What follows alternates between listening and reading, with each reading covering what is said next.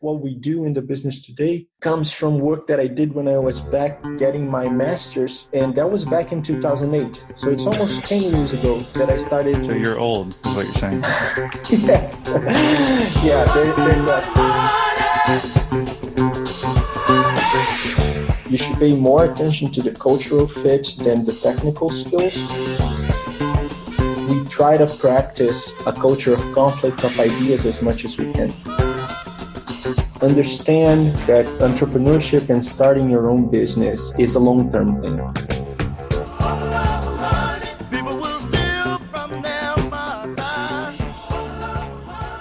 I'm Thoran. I'm 34. Yeah. You kind of lose track after a while. You gave me your birth date, so I can't confirm that. You were 34. Yes. So I'm located in Brazil. For the past 4.5 years now, I've been running a technology company down here.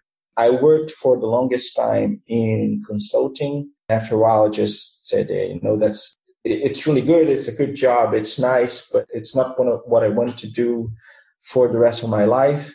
And then I quit my job and started a company. I've been running it for, as I said, the last 4.5 years, since 2013.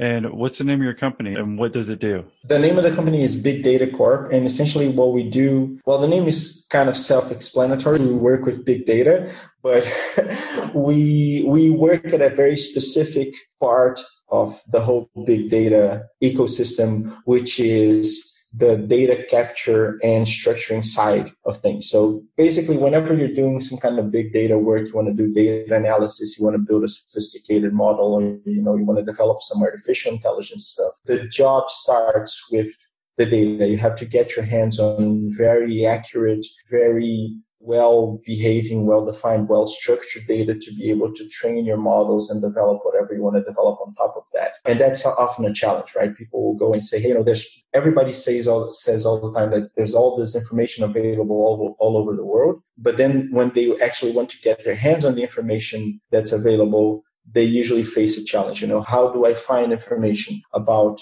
people, about companies, about products, about whatever it is? And that's the problem that we're here to solve. We're here to help you get access to that kind of information so that you can develop cool applications, models, whatever you want to build on top of the information that we've gone out and captured and structured for you. Can you give us like a case example or case study, something simple that we could understand maybe a little bit more? And like the company name, it makes a lot of sense. Was it expensive to get that domain? Yeah. So that's kind of an interesting story in and of itself. I was lucky enough to come up with the company name back in 2011 when almost no one was talking about big data. I actually managed to trademark the name here in Brazil, which is insane because I shouldn't really have been able to do that because it's kind of an emerging technology. But I was able to do that and get the domain name, and it cost me, next to nothing to do that. I kind of jumped ahead of the curve with that one. And it was interesting because if you look back at 2013, 2014, when we were like at the top of the hype of the whole big data hype where everyone was talking about it, it essentially drove a ton of organic traffic to us without us having to do really any actual advertising or any real work to get that, which drove a lot of sales for us. And that was really cool. It also attracted a lot of people who didn't have the least clue of what they were talking about, but that's kind of par for the course. So I think I can give a couple of really interesting examples of different types of work that we do. So essentially, we divide our work into two types of things that we do. One is sell data that we've already captured and already structured, and that will usually drive decision-making processes for our clients. So we work with a bunch of companies in the financial sector, and they'll get our data, usually about companies and about people, to complement whatever kind of credit modeling, risk scoring that they're doing internally. Because we capture a lot of data from the web, we have a lot of visibility about the presence that people leave on the web. We have a ton of complementary data that they wouldn't usually have access to. And that really enriches the decision-making process when they want to, give credit to someone, or they want to let someone open an account more easily or something like that. To give you for instance, today we capture essentially all of the advertisements that people place on what would be kind of the local competitors to Craigslist. Down here we have Mercado Libre and a bunch of other companies that compete in that space, kind of online advertisement. So we capture all of that data and we tie it back to a person. So when you go to the bank and you ask for a credit card, they'll not only look at your credit history, but they can actually look, hey, have you been selling things online? What kind of things have you been selling? Do you get income from that? Or what do the things that you're selling online tell me about you that I can take into account when letting you open your account and do that kind of work? So it's really providing alternative data points for these companies. For example, so a bank has employed y'all to look at past history of like creditors? Yes, things like that. But really, can you give us another example too of a different type of business? Yeah, so the different type of business is something that we've done with a lot of startups, which is essentially collecting data to enable some new AI applications. Let's say you wanted to build an AI bot that was able to analyze news that were posted online and try to figure out trends about a particular sector or a particular company or something like that. But you don't want to have to go to the trouble of actually collecting all of the news. So we can provide you with a data set of all of the news items that are published, along with blog postings, along with whatever the comments are posted on those news items, all of that stuff. How about like Facebook or something like that? Can you even dig into Facebook or no? Is that too hard? No, it's not that it is too hard. It's just that there are several limitations in the sense of what you can actually do with social network data. So, but a lot of the social network data is blocked for privacy reasons. And our data capture process is really, really well behaved. We'll only go out and capture stuff that do not require any kind of login or anything like that. We restrict ourselves to public information. Okay, yeah, no, that makes sense. Yeah, I didn't know if there's ways of mining that information without going against privacy and that you're fined or what. Depending on the use case, there might be. It's when we talk about social media, it's really on a case-by-case basis. We've done a bunch of work, for instance, in the past with Twitter, which has a lot more public data than Facebook does. We did a bunch of work with their APIs and leveraging their data to find people who liked particular sports teams here in the country. You know, soccer is the big sport here in Brazil, and we were trying to find who were the fans of particular sport teams. And the way that we did that was by tying the data that the client had back to Twitter data that we managed to match back to individuals and figuring out who they were following, if they were following players on that team or if they were following the official team account, they were engaging with it, and then just kind of figuring out who liked each team. And that would drive marketing. Hopefully the listeners understand you're coming to us from Brazil today, right? Yes. The connection is pretty good, but it sometimes slows up a little bit. So we'll just do our best to work with it. When I was recording a podcast the last time, the power had just gone out 15 minutes before the start time, the power had gone out. And I was running around trying to find a place where I could actually connect.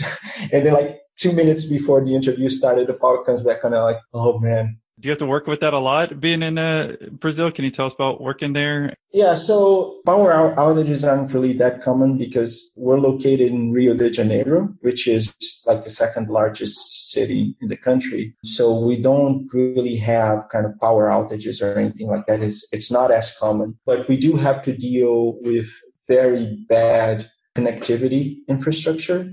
So for instance, we have 3 different internet service providers in the office because they would just randomly go out from time to time and you just have to switch to another one and hope that the other one is working. So we have one provider that gives us a fiber connection. We have another one which is kind of a regular cable connection. And then we have another one which is a regular residential provider that we installed in the office, just as an emergency backup. And that's kind of the things that you have to deal with by being here. You're from Brazil and born and raised there in Rio de Janeiro?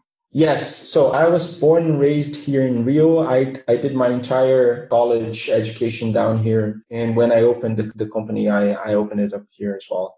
What did the people there actually think about hosting the Olympics and hosting the World Cup? Because I don't think I got some coverage, but I want to hear from someone who lives there. Right. So it was actually an interesting period also from a business perspective, right? Because there were a lot of business opportunities surrounding the World Cup and then the Olympics. I think the World Cup in particular, we were at a better economic point in the country as a whole, as opposed to the past 2 years or so. Brazil has been in a deep recession.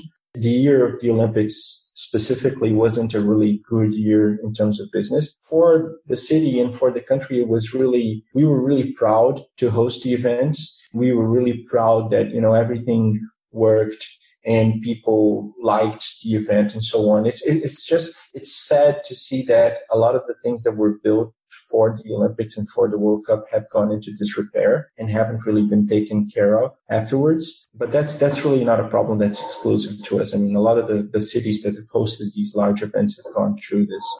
The only one to actually even make a profit on the Olympics was back in 72, and it was Los Angeles, only because they already had the infrastructure built where your country might be able to, instead of using those funds for the one-time event. Yeah. But there are things that we know that only got out, that only got built because we were hosting the events. So there was a big expansion of the subway lines in the city, big expansion of express bus lanes. A lot of the transportation infrastructure that's been maintained afterwards, it's really helped the city. And that's like a really bright side. Doesn't get really talked about a lot. Yeah, and that's why I wanted to actually talk to you, or at least hear your perspective, because we hear so much from the news here in the U.S. Yeah. Sometimes they don't want to cover anything about the negatives. And then I'm like, I don't know what's true or what's not true. I'm looking at plans and pricing. I guess it totally depends on each client. Yeah. So we basically, our commercial model, we try to build it. We try to design it to be as simple as possible. We'll essentially charge the client based on how much data we're sending to them, not in bytes, but in sort of number of records that we're sending them. So, if you want information on 1,000 products, it's going to be cheaper than if you want information on 1,000,000 products. Mm-hmm. And then the other thing that we take into account when we're building the pricing is figuring out how many different pieces of information about a particular person or company or product or whatever it is you want to receive. So if you only wanted to get back the product names, it would be cheaper than if you want to get back the names and the prices and the descriptions and whatever else is associated with it. Say if I was trying to build a podcast audience up, and I'm trying to look for the podcast listeners. Right. I come to you. Yeah. Would you tell me that you need something from me in order to try to find, either their email addresses or something to let them know that I'm doing a podcast? We could essentially go about it in two different ways. The first one is you tell us, hey, Nate, I want to find people who like to listen to podcasts. And I would probably ask you the subject of the podcast because that has to be taken into account, right? I don't want to give you an audience that only listens to sport podcasts. Let's say business ones. Yeah. Okay. So we would take that into account and we would run filter on the data that we've already captured to see how many people we would be able to find that fit into the profile that you want. Because we might find a lot of people, but they might not be from a region that you're interested on and so on. So we will give you some metrics back on the type of audience that we were able to find for you.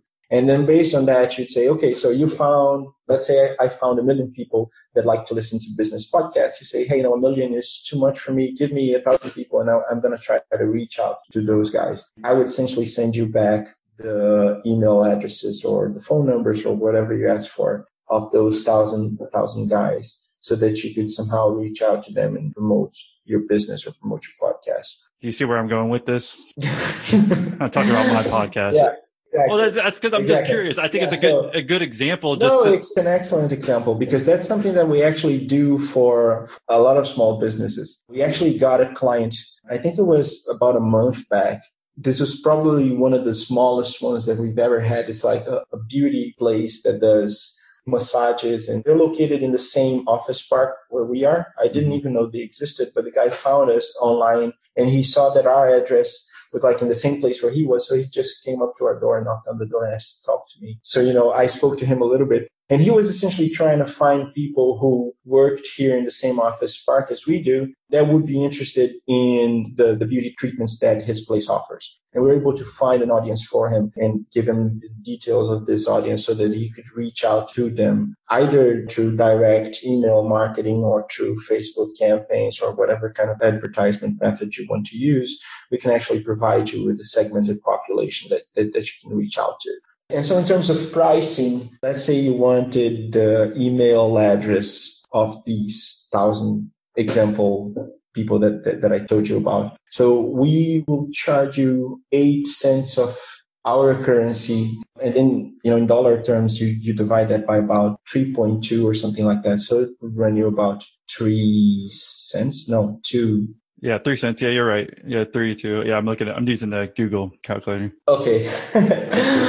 Yeah, so per person, it's not too expensive, right? It allows people who are starting off to kind of get off the ground floor by leveraging a little bit of data to reach a target audience or to use in their processes. How about we just jump into, instead of the details of your business, what you've learned in like creating a business, the ups and downs, what's been the hardest part of doing your own business? It's a marathon, right? It's not a sprint. A lot of people that are opening their own businesses, they think, it's going to be a short run, a year, maybe 2, and then I'll be making money and life will be good and I'll be my own boss and things like that. And the reality is that it takes a lot longer than that. It'll usually be like 3 to 5 years on average before you're actually making money with your company. For the longest time, I was actually the worst paid employee in the company, right? I was essentially using our revenues to hire new people and put the right pieces into place so that we could develop the company and so that the company could grow. You have to be aware of that when you're jumping into opening a company because it's not going to be easy. A lot of people don't realize that. They think they really, and even if you tell them that over and over, and I have a bunch of friends that opened companies after I did, and they came to me for advice, and I tried talking to them, and it didn't matter how many times I told them, hey, it's going to be a challenge, it's going to be a while. A lot of people don't realize that.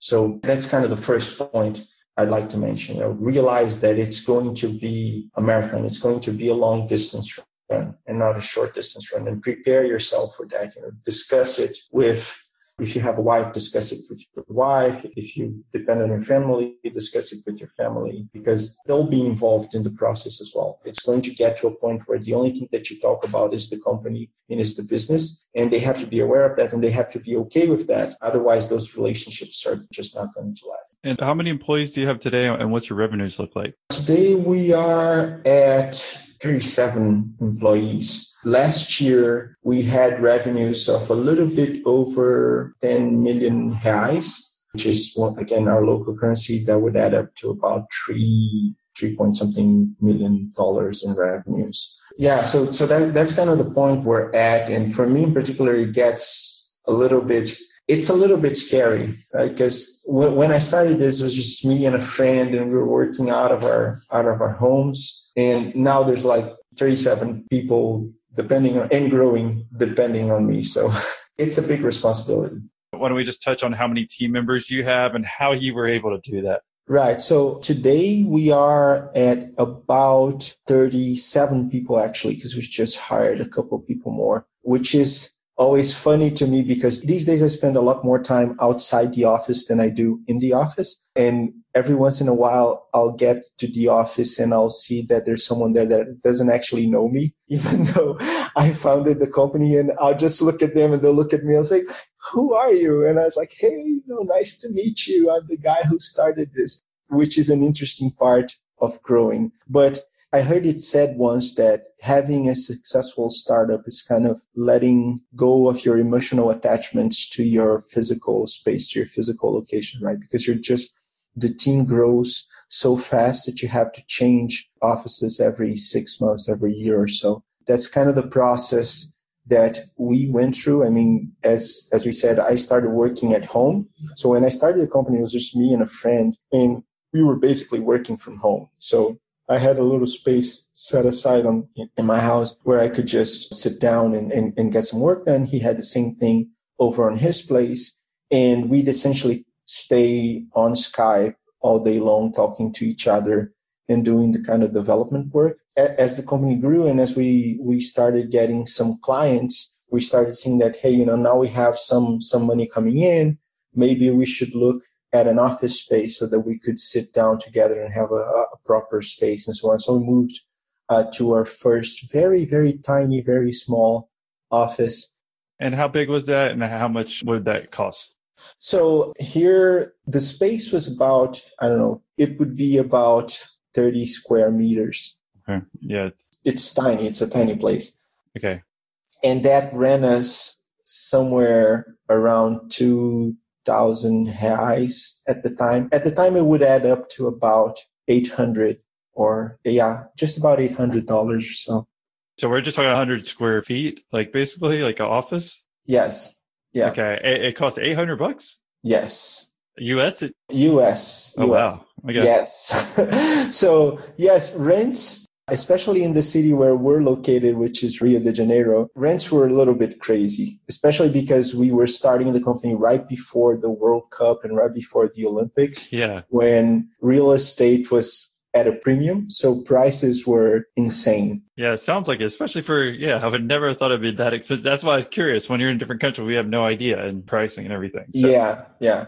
So it was actually, looking back at it, it was actually pretty expensive. And then maybe, I don't know, 6 or 8 months later, we moved to a space that was a little bit bigger. It was 50 square meters, almost twice the size. There was a little bit of an increase in price. We're paying about 1,200 USD for that space. And so when we got to that space that was a little bit bigger, we actually sat down and tried to design a space that would give us some room to grow. So we figured out a layout that would give us enough space to get to 16 people. Mm-hmm. And because of the prices of rent and things like that, we ended up staying in that space until we had 20 people in it.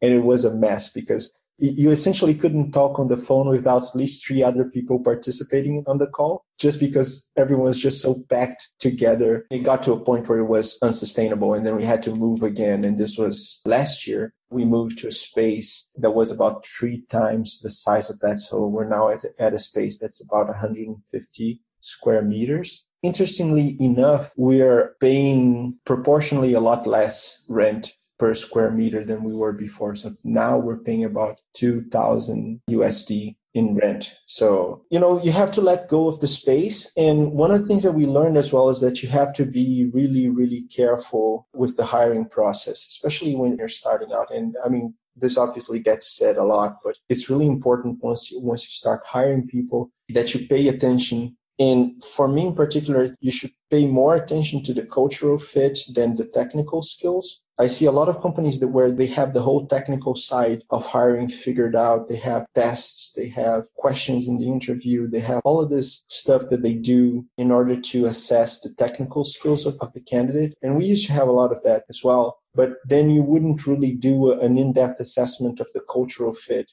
of the person that you were bringing on with the rest of the team and with the company as a whole. And then a lot of times what happened was that, 1, 2, 3 months down the road, that person would quit, or we'd have to fire them because they just weren't working out. And there's an intangible cost that's really, really high. So there was a lot of reworking and learning in the whole hiring process to make sure that we could get not only, grow the team, but grow the team with very high quality, committed people that are really dedicated to the company, that really enjoy doing the work that we do every day and working in the company. And that was really important. That was a process. That wasn't something that we really knew from day one. We do have some people with us that have been with us practically since the start, but we have a lot of other people that we had to let go along the way. Can you give us some examples of non-cultural fit and what you had to do to get rid of them? So there's some very interesting examples, not only of the lack of cultural fit, but also of other factors that sometimes you don't really think about. So first on the cultural fit, so there was a few guys that we hired that technically they were really, really good, but their goal in life wasn't really to, work for a company, any company really. They had the idea of being more like freelancers and, making some money and then traveling the world a little bit and then coming back. And they were technically technically they were really good and they helped us get some things out the door. But at the end of the day, when we needed, hey, we need you here for a long time, or we need you to be a little bit more dedicated, they weren't really willing to give up on everything else that they were doing with their lives and spend a little bit more time in the company. And a lot of times when you're starting off, that's kind of the commitment that you need. So that was a challenge. We had some challenges with people that didn't fit in terms of the technology that we used. So they were like constantly questioning the technological decisions, and it became kind of like a fight. Every time that we had to discuss anything, it became a fight. So a lot of these things are really subtle, right? And then there are the kind of non-technical, non-work life things that sometimes you don't really understand that have an impact. For instance, once we hired a guy that lived very, very far away from the office. What happened at the end of the day was that it took him, I don't know, something like 4 or 5 hours just to get to the office and back home. Wow. And then once you added that up with all of the other activities that he had and the work that he had to do, there just weren't enough hours in the day. And so he came to us saying, it was great. I love the place, but it's just not going to work out because neither him nor us, we didn't figure out the thing that just by living so far away, just because of traffic and other things, it's not going to work out. Those kinds of things are something that you kind of figure out along the way, I guess. Yeah, I think that's good because, again, those type of things you don't think about. You're just worried about kind of trying to figure out, make sure the business works out, right? So, yeah, exactly. Well, you're talking about fights over, maybe how to mine data.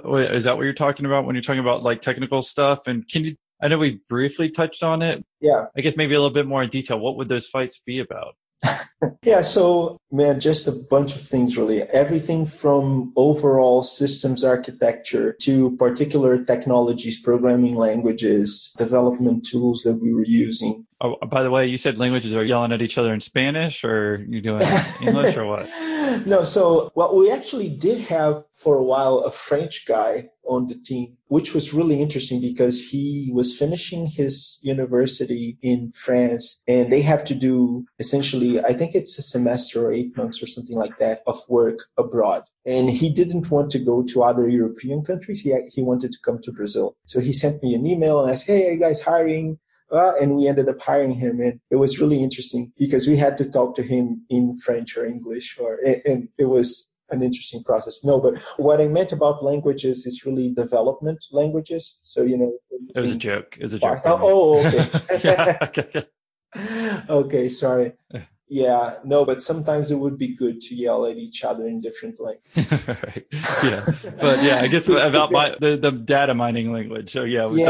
Yes. So we made a couple of technological choices, which aren't kind of the first thing that come to mind when people are working on the kind of problems that we work with. And so not a lot of the times, but some of the guys that we hired, as I mentioned, didn't really get why we were doing the things the way that we were doing. And at the end of the day, the reason why we chose the technologies that we did is that we tested everything else that was out there. And we chose the technology that worked best for the scale and the type we were trying to do. But, someone's coming in fresh off the market or fresh off university, and they've seen a bunch of stuff that's completely different from what we're doing. Some people, instead of trying to understand why you took the road you took, would just start questioning it and complaining about it and fighting with you about it. Okay, I'll say that's the number one thing that is annoying as hell, especially if you're going to be a boss, is that you have people coming to you complaining about it. It is annoying. Okay, I have no problem if someone's working for me and they want to come up and not just complain about it, but hey, here's my solution instead of just whining.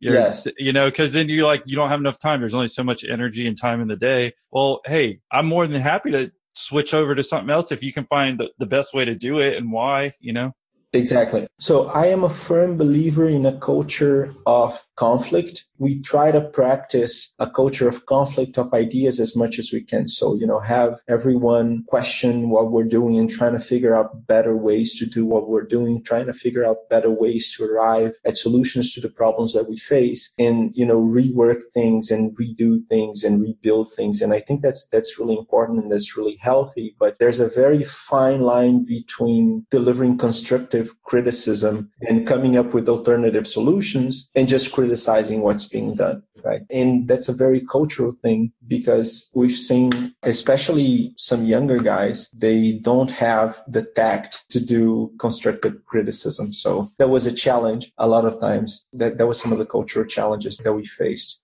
Yeah, no, I believe you on that. Unfortunately, I see that a lot more. Now I feel like an old dude. I'm 31. And when I say it, sometimes just like the younger generations, like, when they're stop complaining, they think they can just complain about everything. And then it's just like, hey, you need to just come with a solution. Like, especially if your technology that you're using, let's just say it was a little bit older, but it gets you done the right way. That's all that matters, right? I mean, I don't know exactly what the details are, but I think it's always smart to look at ways that you can make things better, but just always complaining about it and not doing anything about it, then that's not any good. Exactly. So I don't know, at the beginning of the year, one of the product managers said, hey, I just want to take this product and I want to throw it out the window and I want to rewrite it entirely because I think we can use new architecture. We can use new software stuff. We can do a bunch of whole new stuff here and make it much better, much faster and everything else. And I've kind of figured out, I'd say, hey, that's great. Come up with a plan, figure out the schedule for when you're getting this thing done, figure out a schedule for when you're migrating the clients from the old version of the product to the new one. Know that you're going to have to support the old version for as long as there are clients on it. But, if you migrate everyone, then you can throw it out the window. And he came up with a plan and he worked on it and he delivered what he promised. So, that's kind of the good conflict. So I have no problem with that. I have no problem with someone coming up and saying, hey, this is not good at all. We need to rewrite it and we need to rebuild it because of this and this and that. And, I'm going to work with it and it's going to get better. I'm fine with it. But don't just come up with me saying, hey, this is terrible. This doesn't work. I have no solution. I have no alternative. But, I just know that this doesn't work. Then it's just useless criticism. Yeah. And if anyone's listening there, they're not a quote unquote entrepreneur yet, but you're on the way if you're listening to a podcast like this. Let's say you still have a job through a company. I mean, those are the first steps to becoming an entrepreneur always, is just find something, try to make it better, bring it over to your boss, say, hey, I came up with this idea. This is why and why, versus if we're just going to complain about everything, then it's not going to get anything done.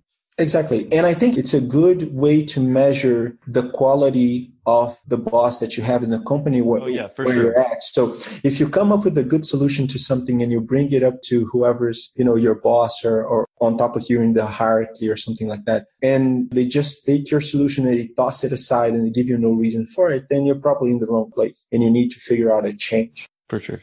And definitely agree with that, because that's going to find out if they're open. All the people have to do is be open. And if they're just going to say, no, we're going to always keep doing it the way we do it, then eventually they're going to be out of business anyway. So exactly.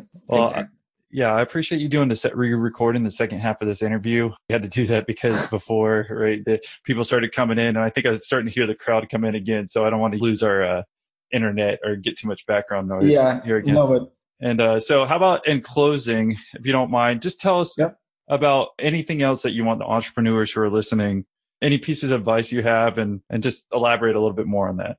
A few good pieces of advice, and I think a lot of them get said a lot, but are never followed enough. So the first one is to understand that entrepreneurship and starting your own business is a long-term thing. It's a marathon. It's not a sprint. You're not going to make a ton of money overnight. You're not going to be an overnight hit that you're going to have 1 billion investors coming over to you and pouring money into your company. It's going to take time. By time, I mean usually, 3 years, 5 years, something like that.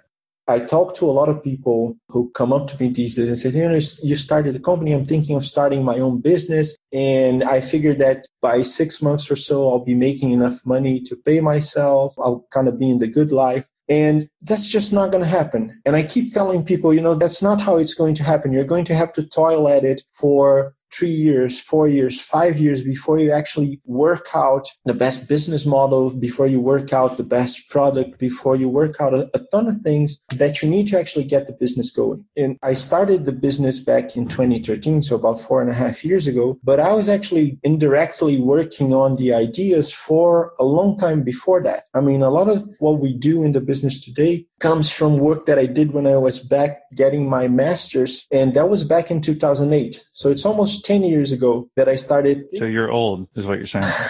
Yes.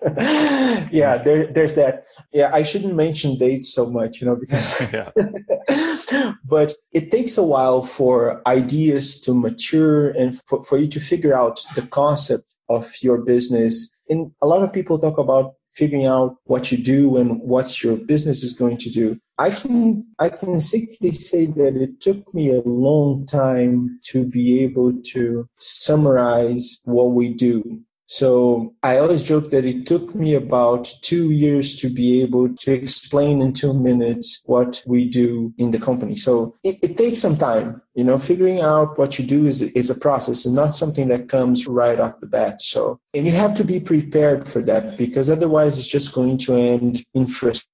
Your wife is going to be intimately involved in the process of entrepreneurship with you, because she's going to be living the day-to-day of it with you. And you have to talk to her. You have to discuss things with her. If you still live with your parents, it's the same thing. They are going to be living that process with you. If you live with your friends, or it doesn't matter, or, whoever it is, you have to be very open. You have to really talk to them and talk them through the process, because you're going to live it, and you're going to live it very intensely, and you're going to live it for a long time. So you have to be really prepared for that. Okay. So that's that. Sorry, I can tell. I guess at 9:30 every time when your internet starts going bad. So I don't want to go too much longer. Right. I think that if that's okay, that's a good stopping point, unless there's any other points you want to make, so we can end on a good note without a bad connection. Okay.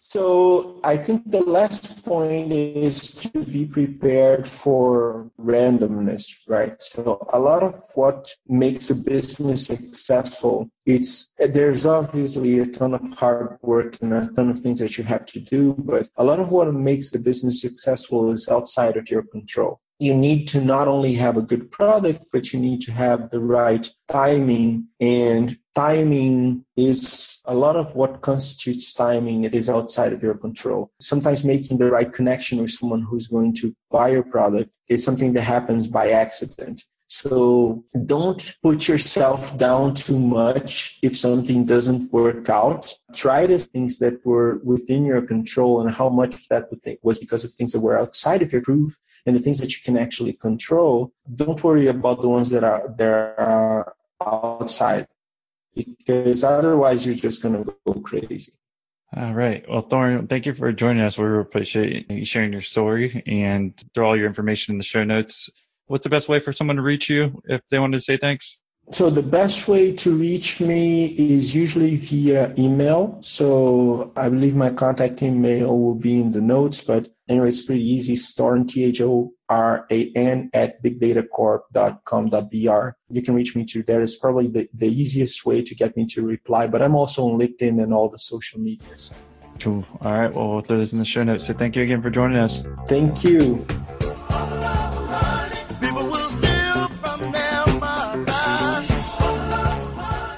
What are you thankful for? If it's Millionaire Interviews, then would you mind doing us a favor so we can keep the show going? The only way we can keep it going is by increasing our subscriber count. So just take a minute and think about someone who would love to listen to this podcast as well. Now go ahead and send them a text. And before you press send, add this link to your message, millionaire-interviews.com/subscribe. It'll redirect them to the podcast app so they can subscribe within, 6 to 9 seconds. We'd really appreciate it again if you share it with somebody, because we can't keep it going without you and other listeners. People don't care who they hurt or be.